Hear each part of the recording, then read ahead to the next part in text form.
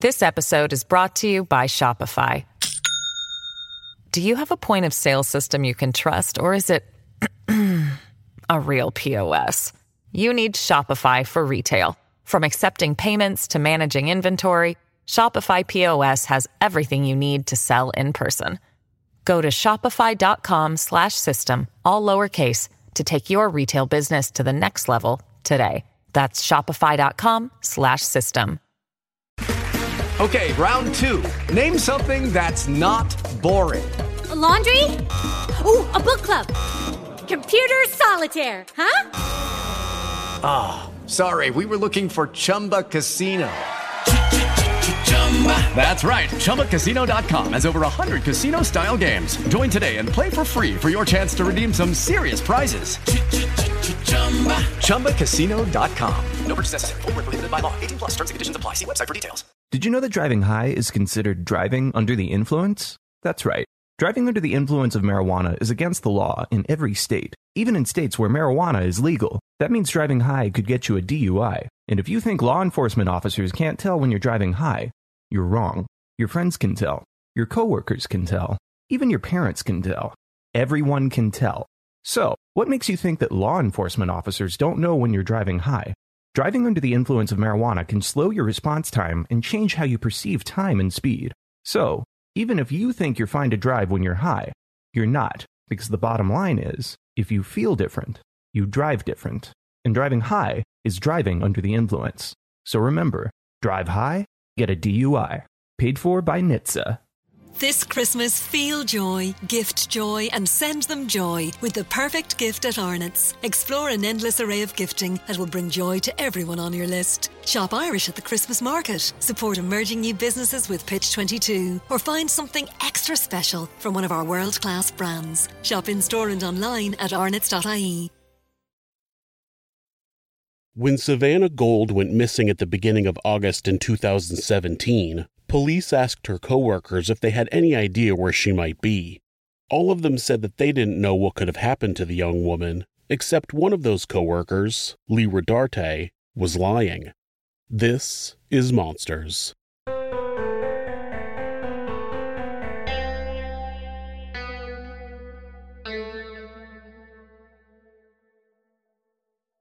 "29-year-old Lee Rodarte was the manager of the Bonefish Grill in the Mandarin neighborhood of Jacksonville, Florida. He was a Florida native who had worked at the restaurant for about 5 years. One of his coworkers was a server named Savannah Gold. The 21-year-old woman was born on April 26, 1996, to Dan and Sherry Gold. She grew up in Jacksonville, Florida, and attended the La Villa School of Arts and then the Douglas Anderson School of Arts.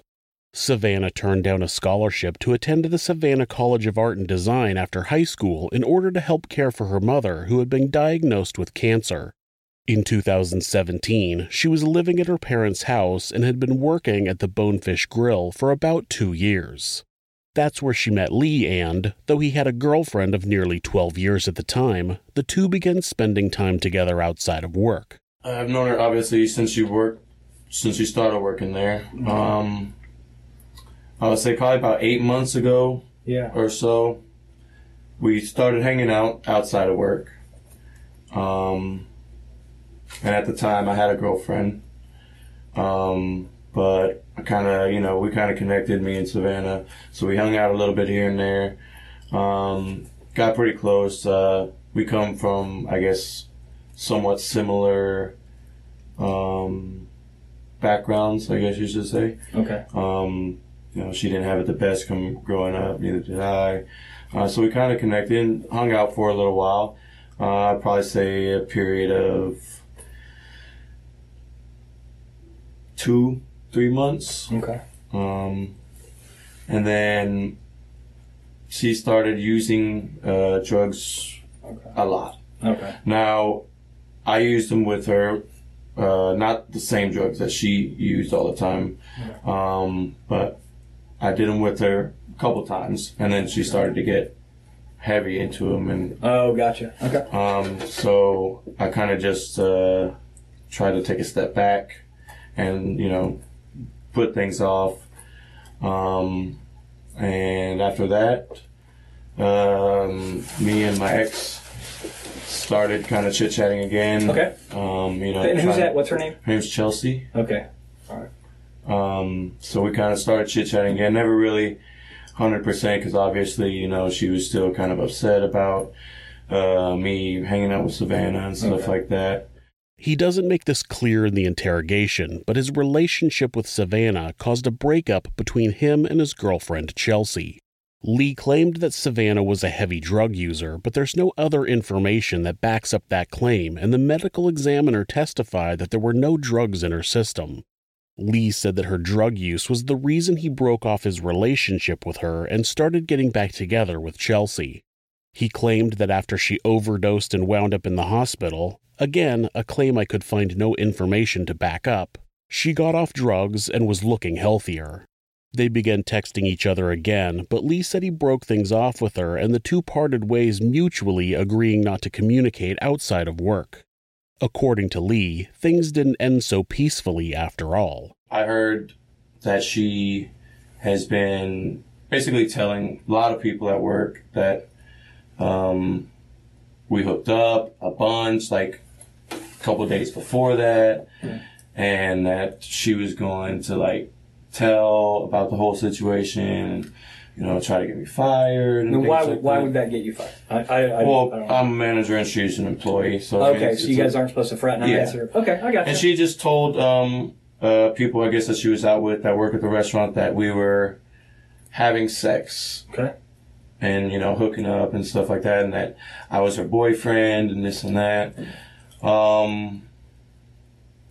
So I was a little upset. Obviously, I care about my job. Sure. How long have you been there now? It'll be 5 years in the summer. Okay. Yeah, right. So I was a little upset. So I met her in the parking lot at Bonefish. When's this? Wednesday afternoon. Okay. Well, what time or about? It was about 5:30. Okay. Lee showed up at the restaurant at a time that he knew Savannah had a shift. When she pulled into the parking lot, he rolled down his window and asked if he could talk to her. Lee claimed that Savannah asked if she could sit in his car because she had just done heroin and was paranoid. But again, the medical examiner found no drugs in Savannah's system. Savannah climbed into the back seat of Lee's silver Chevy Malibu, and Lee got out of the driver's seat and got into the back with her.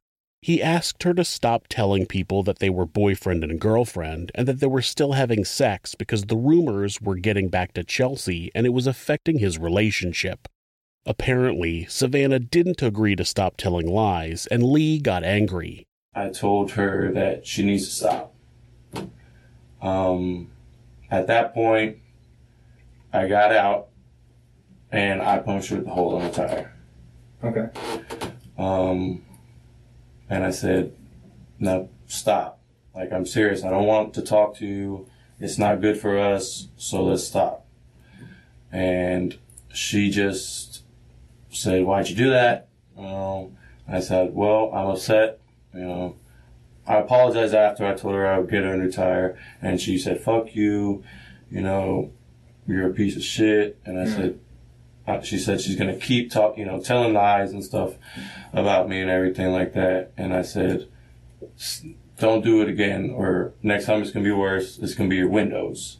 So, according to Lee, he got out of the car, stuck a knife into the front driver's side tire of Savannah's car, and then went back into the front seat of his car and demanded that she stop telling people they're having sex. Something he claims is a lie, but we don't know that.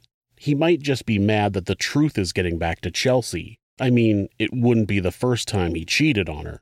After she told him to fuck off and that she would continue to tell people whatever she wanted, he demanded that she got out of his car, which, in this version of events, she does.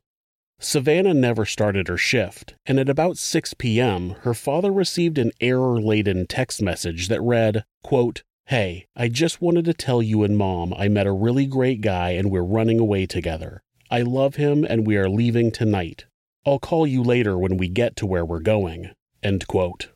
Her brother, Chris Gold, also received a similarly sloppy message that read, quote, "Hey, I quit.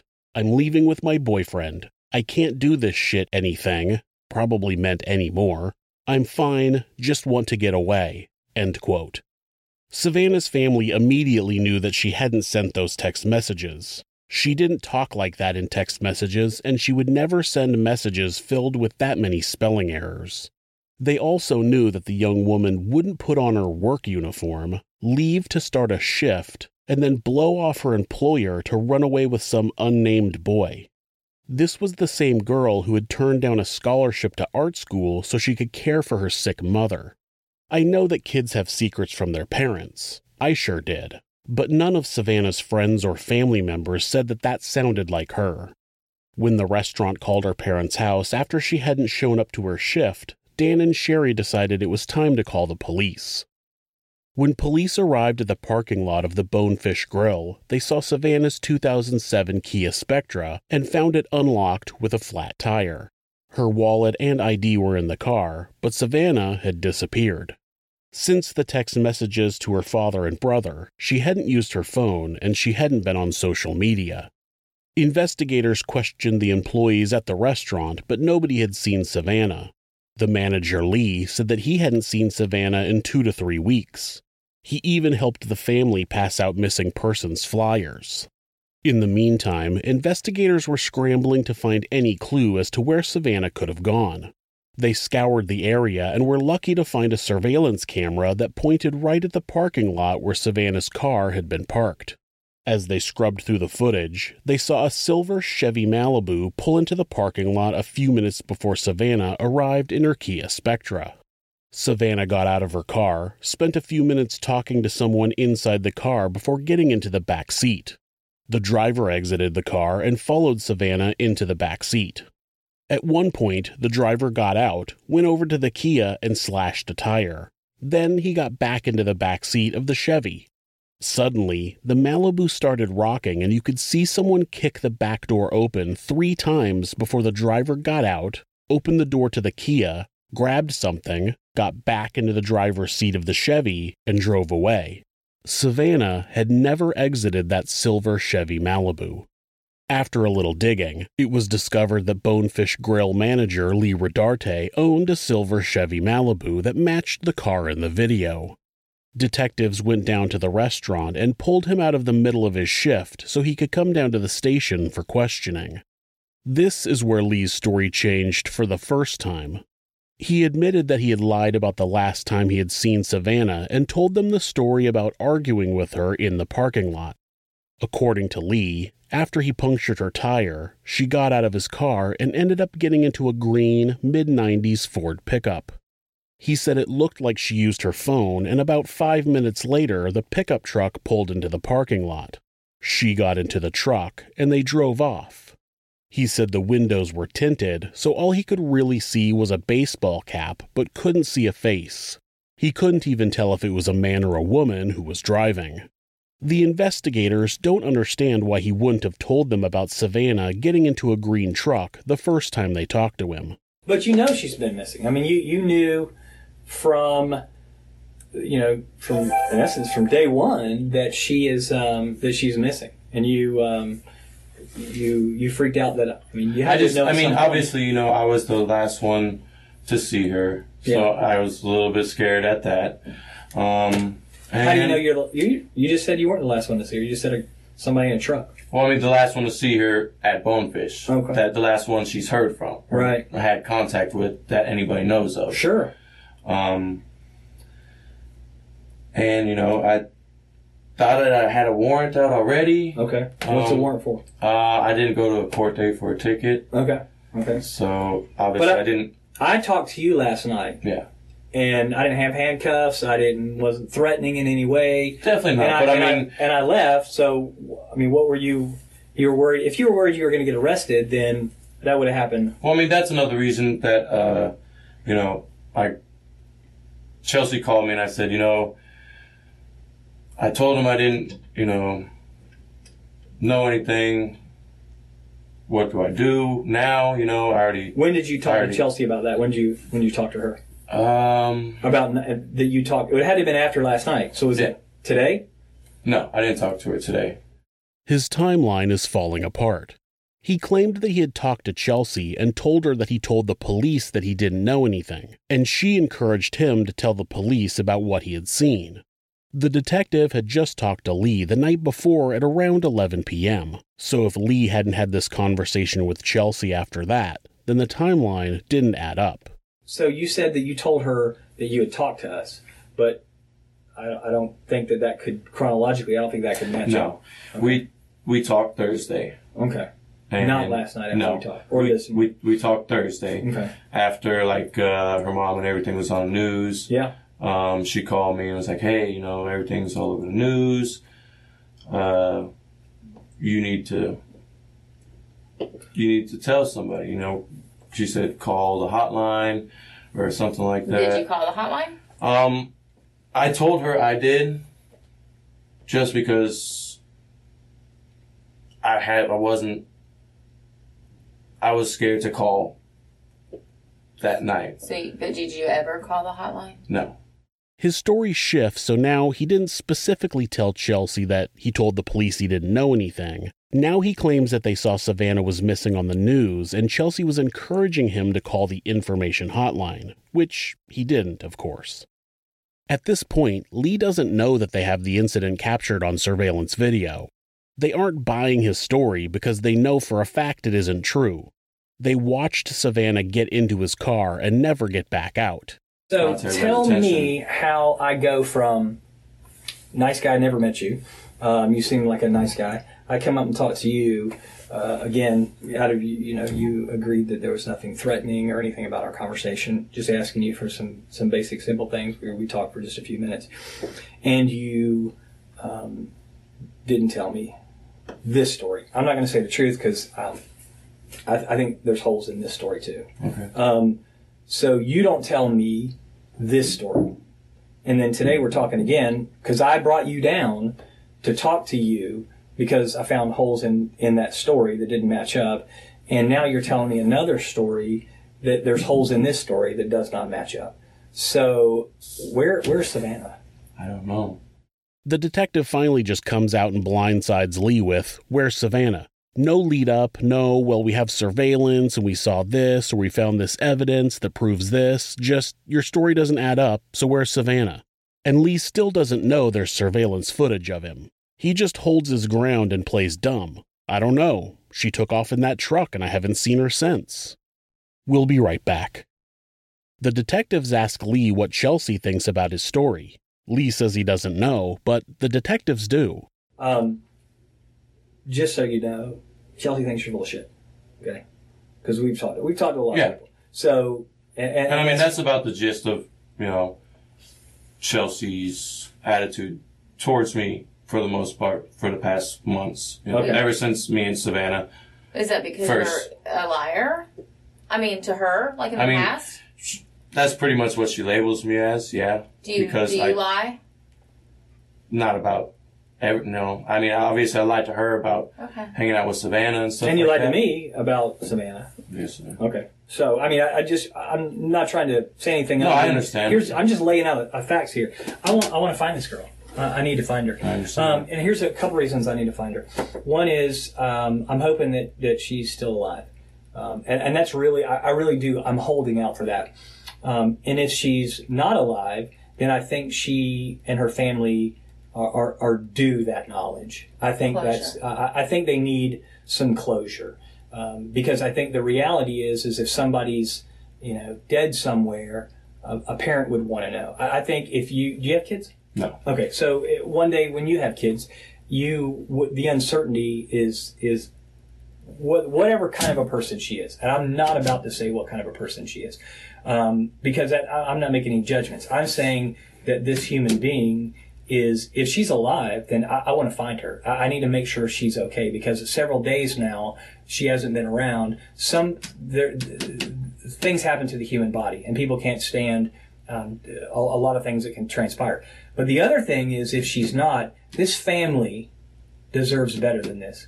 This family deserves better than somebody who works with her and who's got knowledge and won't tell the police because they're worried about their own ass because that's pretty cheap. I'm gonna be honest with you.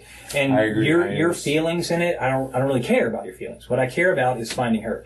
So where is she? I don't know where she is. Where is Savannah? I don't know. I need to know where Savannah is so I can don't let know her family where know. she is. When you have kids, I guarantee you that Lee is never having kids. The detectives finally drop the bombshell that they have the entire incident on video and inform Lee that they know that Savannah never got out of his car in the parking lot.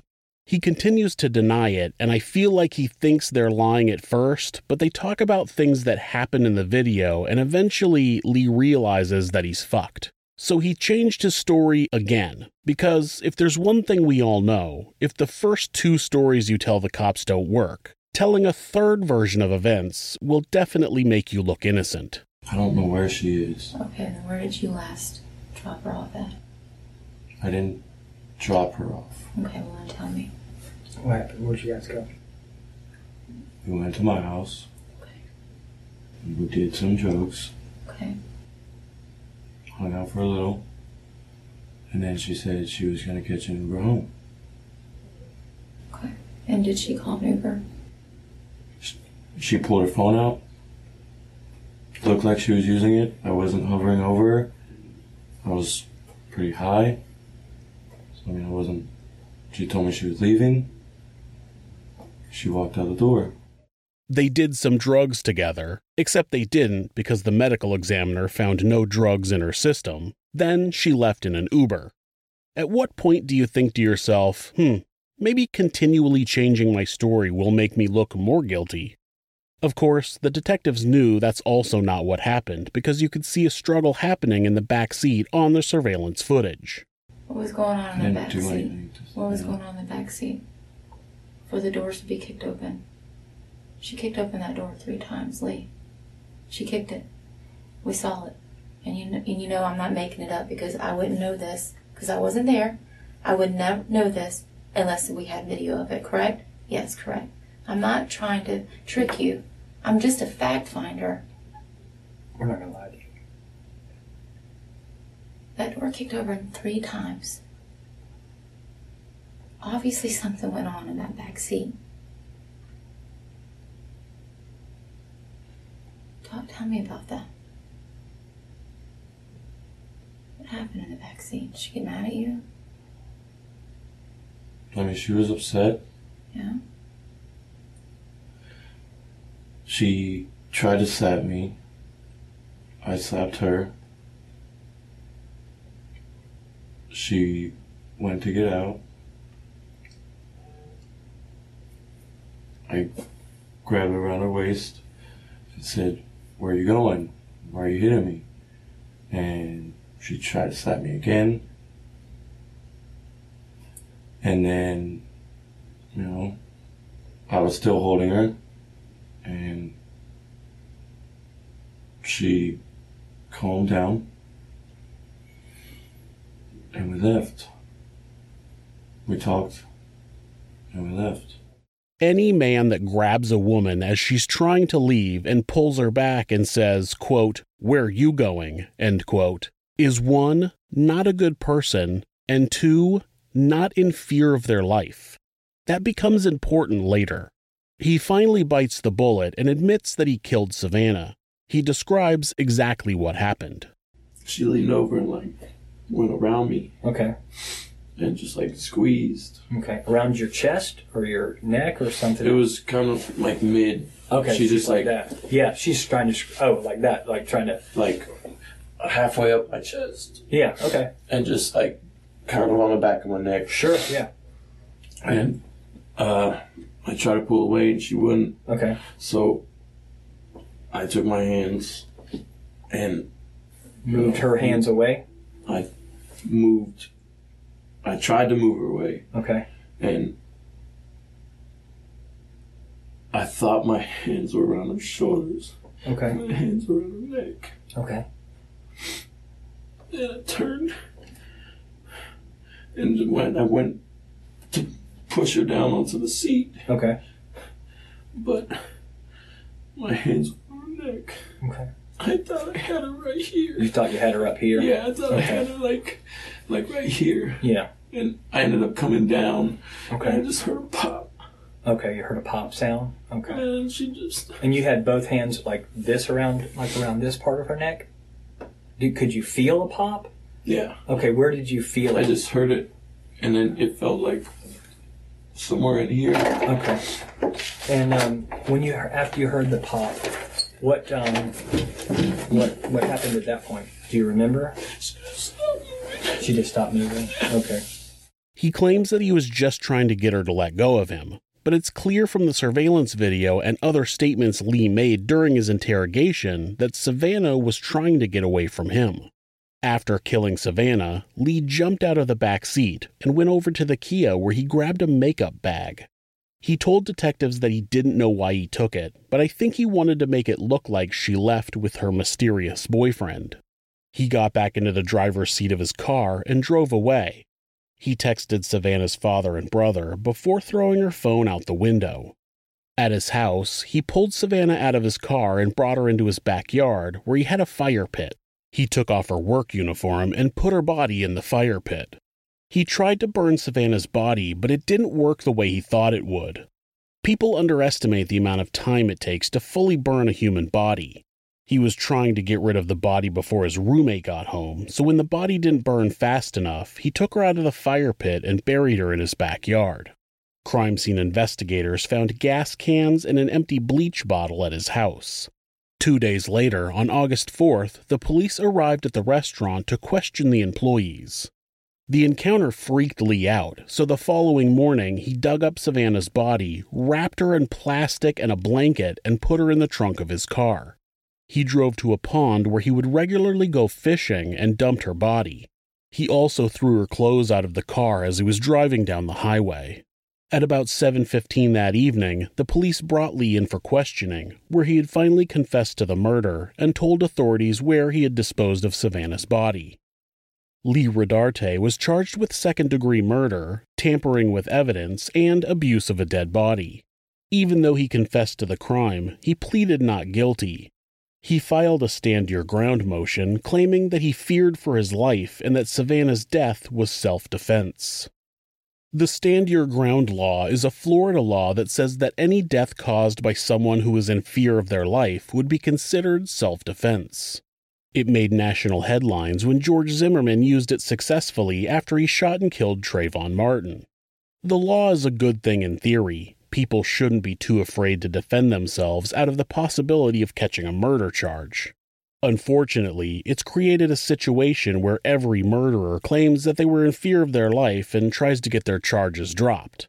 Fortunately, it's not as black and white as just saying, "I feared for my life," and the court lets you go. They do consider the circumstances, and the circumstances surrounding Savannah's death did not add up to self-defense. First, Lee was 5'11 inches, weighing 163 pounds, while Savannah was 5 foot even, weighing 91 pounds. I'm sorry, but unless she was a trained ninja assassin, she was not overpowering him. It also didn't help that he said in his interrogation that she tried to leave and he pulled her back saying, "Where are you going?" That doesn't sound like someone who's in fear for their life. His claim was that she had her hands around his neck, and he had his hands around hers, trying to get her to let go of him. He somehow fell on top of her and then heard a pop, and she stopped moving. His assertion was that he accidentally broke her neck while he was fighting for his life against his drug-fueled ex-girlfriend. Unfortunately for Lee, the medical examiner said she didn't have a broken neck, and, of course, she had no drugs in her system. He said there was cartilage in Savannah's thyroid that was fractured, but her spinal cord was undamaged. He said the damage to the thyroid cartilage could be evidence of strangulation, but it was definite that nothing in her neck broke, causing her to die immediately. It was most likely she was strangled to death, which would have taken 4 to 5 minutes. The court denied the Stand Your Ground motion, as did an appeals court. Lee was then offered a deal to plead guilty to second-degree murder in exchange for 40 years in prison. Lee accepted the deal. Lee Rodarte had no history of violence prior to the murder of Savannah Gold, but maybe murder just ran in the family.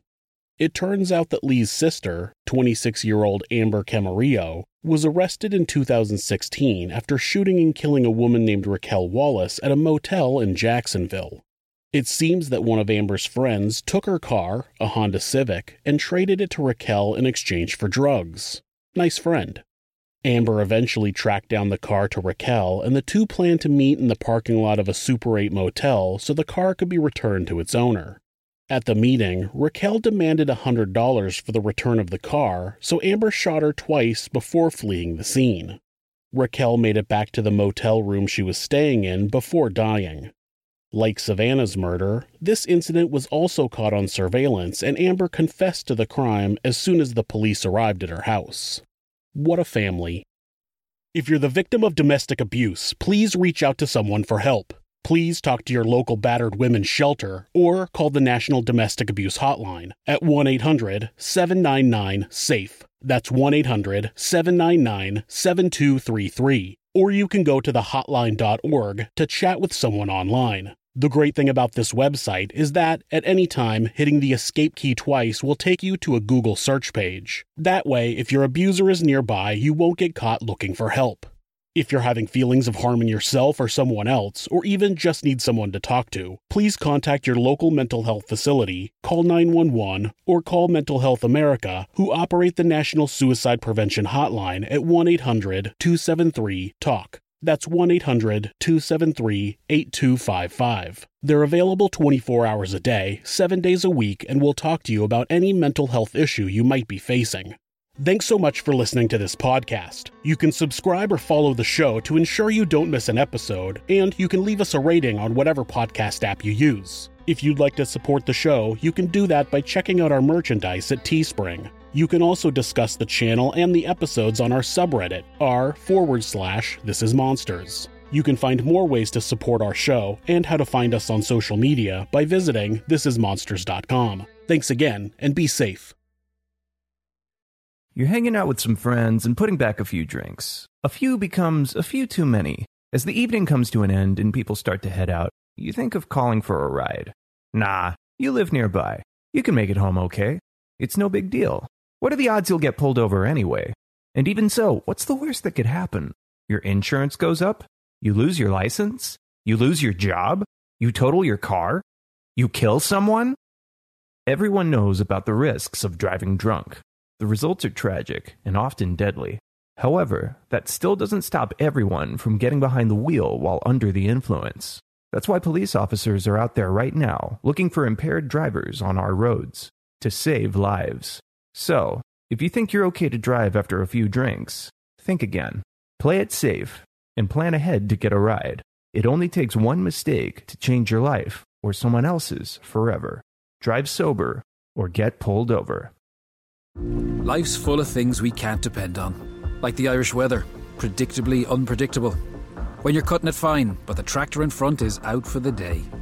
No winner of this week's you-know-what. So much for Lucky 7. But some things you can depend on, like in home heating. Emo, Jones Oil and Campus Oil are now CERTA, delivering the same warmth to your home now and into the future. For home heating you can depend on, see CERTAIreland.ie. This Christmas, feel joy, gift joy, and send them joy with the perfect gift at Arnott's. Explore an endless array of gifting that will bring joy to everyone on your list. Shop Irish at the Christmas market. Support emerging new businesses with Pitch 22. Or find something extra special from one of our world-class brands. Shop in-store and online at arnotts.ie. With Lucky Land Slots, you can get lucky just about anywhere. Dearly beloved, we are gathered here today to... Has anyone seen the bride and groom?